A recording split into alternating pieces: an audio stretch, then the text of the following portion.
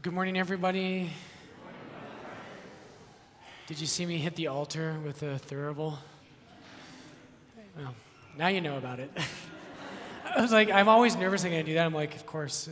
They finally came. Great to be with you today, as always. Today we're in Easter season. It's the fifth Sunday of Easter. And today what I want to do with you is I want to hopefully inspire you that you and I sometimes are super good at Lent. But sometimes we're not very good at Easter. And I know you don't think you're good at Lent, right? You come and see me and you're like, Father Brian, it's been 2 days since my last confession, and I just started Lent and I've already failed. But here's the thing. We actually, I bet for most of us, we forgot it's Easter. Easter lasts 50 days. And today what I want to do is I'm hoping that I can speak to that heart of yours in a way that says, heaven is real, and it's my inheritance, and because it's real, I can walk through this world in a different way than I would have otherwise.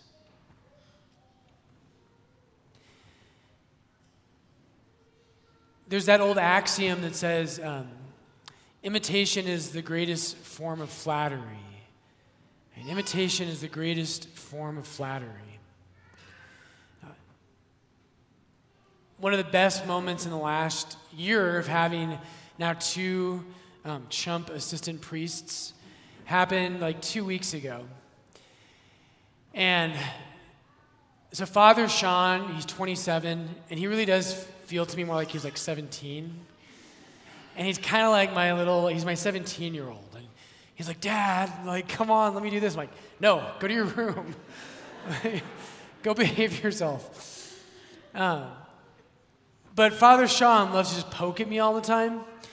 And about 2 weeks ago, one of the things that priests do all the time is we look at the readings for the coming Sunday, and we're getting ready for what we're going to preach about, and we're thinking all week.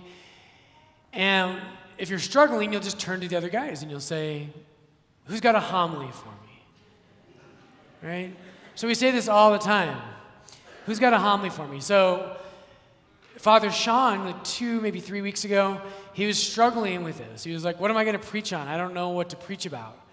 And so he sent a text out to a group of the priests and the companions, and he said, does anybody have a homily for me? I don't know what to preach about. And it was the best day ever because one of them sent back my recorded homily from 3 years ago. And I was like, yes. Best day ever. Father Sean was not happy. So I sent him to his room. Anyway, it was super sweet. There's a guy in the companions he's super kind to me. But they say imitation is the greatest form of flattery. And today what I want to do is I want to show you that the greatest desires of your heart, and far more than you could ever hope for, God has something like that for you. He has something prepared for you that if you saw it, and when you do see it, you'll wonder how your heart ever longed for anything else. But the world, and this is what I want to show you today, is that Satan, what Satan does, Satan cannot offer you anything real.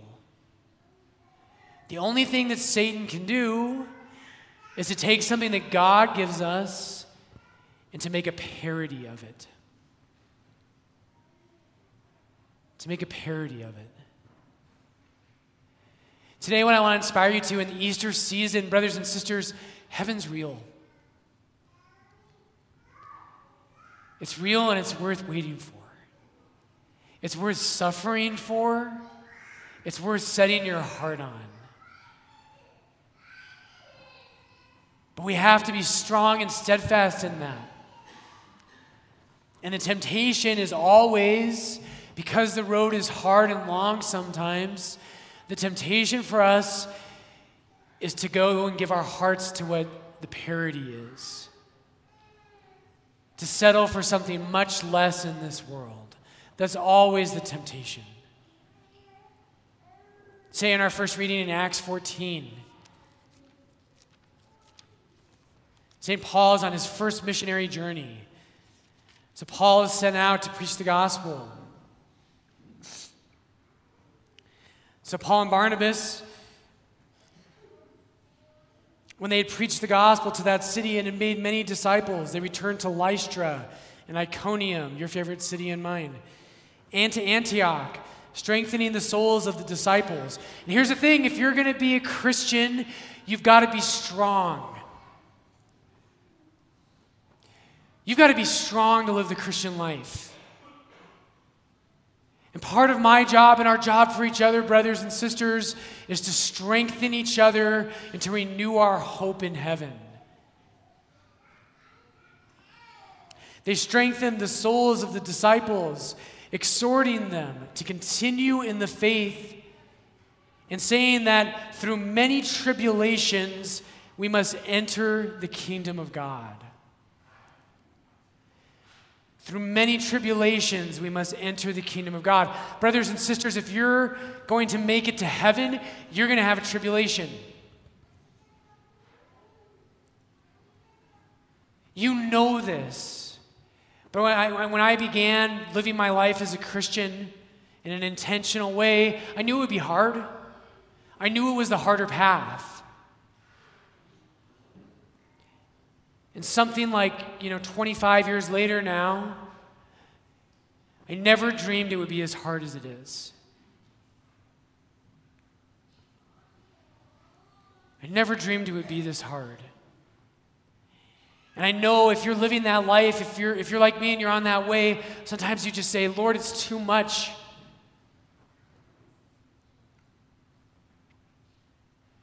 I don't know that I can keep walking. The first time I did the pilgrimage in northern Spain, the Camino de Santiago, we were on our way and we had a moment like that. We were halfway through our pilgrimage and with this long day, and I remember it was the longest day of our trip that year. And we came over this hill outside of Madrid, or I'm sorry, it wasn't Madrid, it was Pamplona, outside of Pamplona, and we came into this little tiny town, and it was beautiful. And we were tired and we were worn out. And what we were tempted to do is, and we joked about it, we were like, let's just stay here.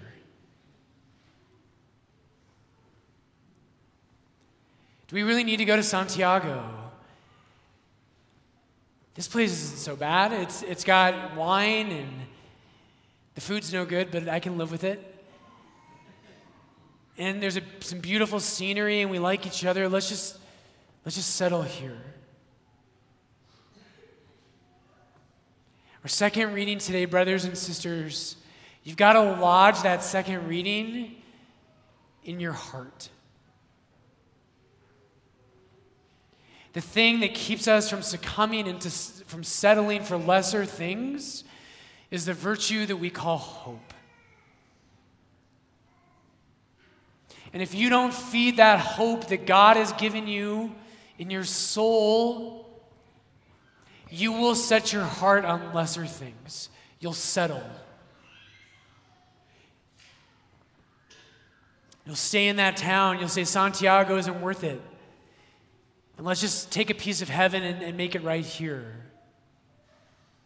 There's a great image of this in C.S. Lewis's book, The Great Divorce. In The Great Divorce, what happens, you've heard me talk about it. If you haven't read it, you need to read that book. There's a bus ride from hell to heaven. And one of the best images in that book, everyone on the bus is allowed to stay in heaven if they want. What happens is one of the members on this bus, they get off the bus and heaven is more than they'd ever dreamed. Heaven is not less real, it's more real. In fact, Lewis, he says heaven is so real that the people who have been living in hell, they've made themselves unreal, and the grass in heaven cuts their feet because they've embraced things that are not real. But they get out and heaven is more beautiful than they've ever could imagine. And one of the things that happens is they get out and there's trees that grow golden apples. And one of the guys on the bus tries to outsmart God, which is always a great idea. And he steals an apple. And he's like, I'm going to take this apple back down with me. And this angel comes by and he rebukes him and he says, you fool. Why would you take that back to hell? Why don't you stay in heaven and learn how to live here? What we want to do sometimes is heaven's arduous. On our journey towards God, brothers and sisters, it's not easy. And sometimes we say, you know what? I don't want to go that hard. I'm going to build a little piece of heaven just right here. I'll take that apple and I'll just make my little spot in Denver, right, minus the traffic, my little corner of heaven. You have to fill your heart and your soul with hope. Let me tell you about your homeland. You need to dream about this. I was praying with this early this morning, and I thought, I need some kind of image in my house to remind me where my true home is. Here today in Revelation 21, John tells us about the place that you and I belong. I saw a new heaven and a new earth. For the first heaven and the first earth passed away, and the sea was no more. And I saw the holy city, New Jerusalem, coming down out of heaven from God, prepared as a bride adorned for her husband. John's going to tell us just a little bit later in this chapter, he says this. He says, the city lies 4 square, its length the same as its breadth.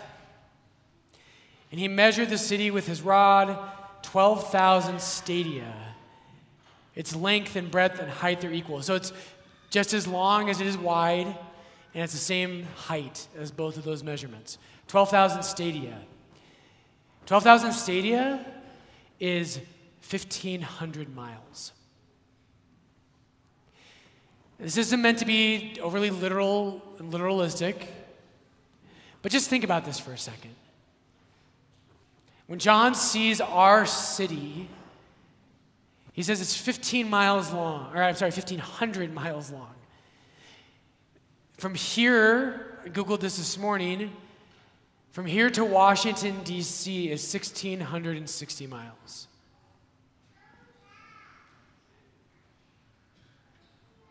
The city of God goes from here to Washington, D.C. in length, width, and height.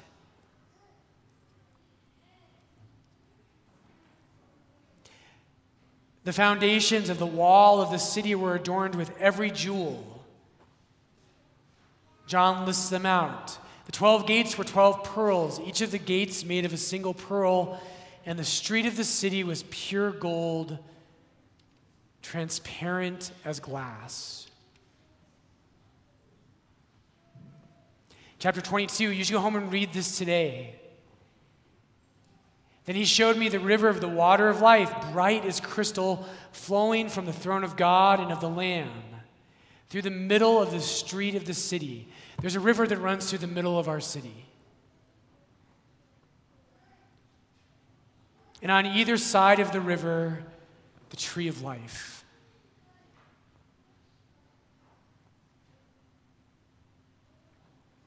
There shall be no more of anything accursed,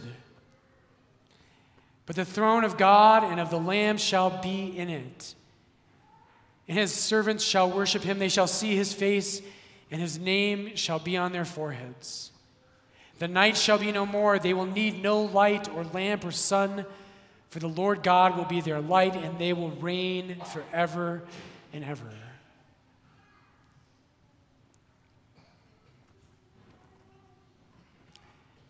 I want to go there.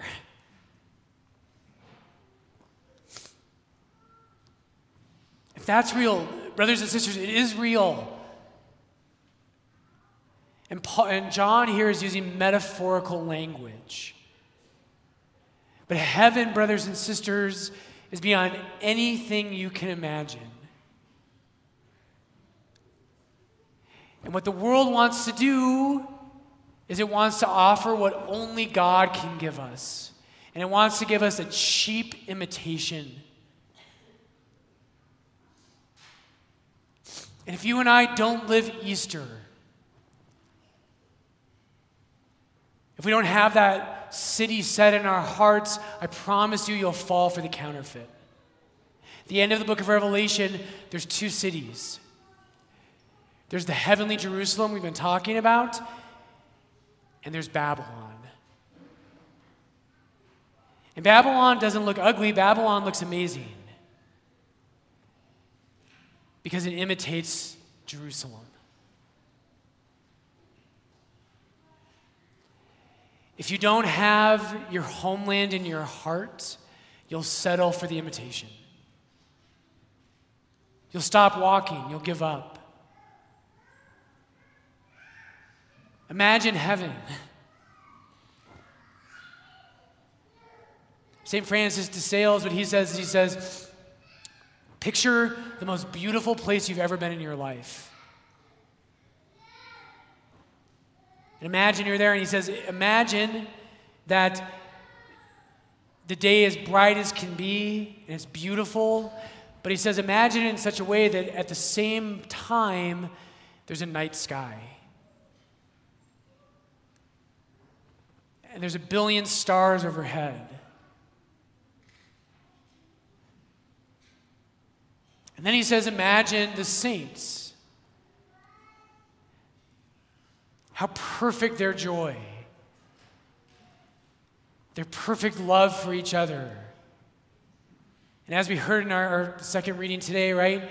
No more death. No more pain. No more crying.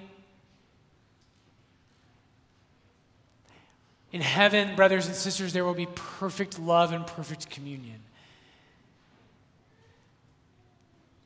We're going to be there together someday. It's worth waiting for. It's worth it. If you don't think about that enough, you're going to settle for earthly things. That's kind of it today. It's kind of all I've got for you.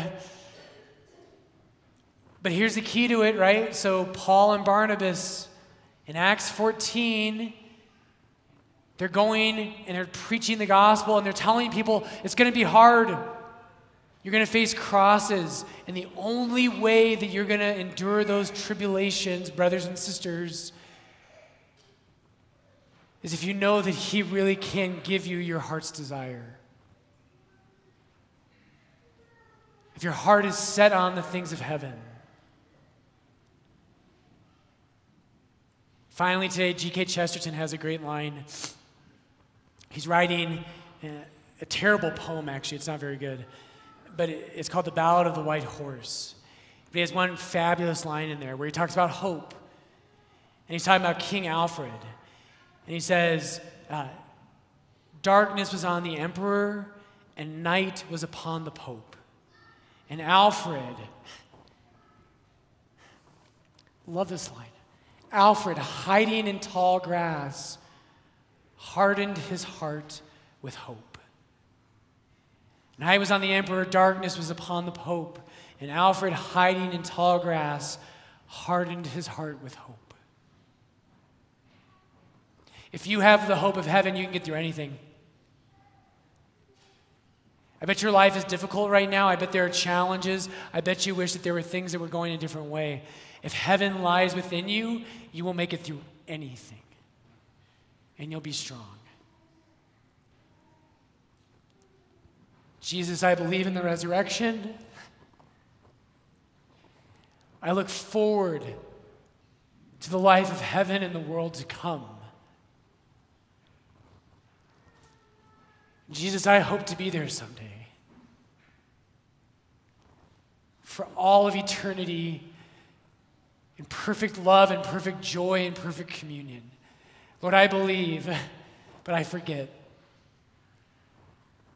I forget about it all the time. And this world drags me down and I settle for less. Jesus, today, Lord, set our hearts on heaven and on the resurrection. Jesus, harden our hearts with hope.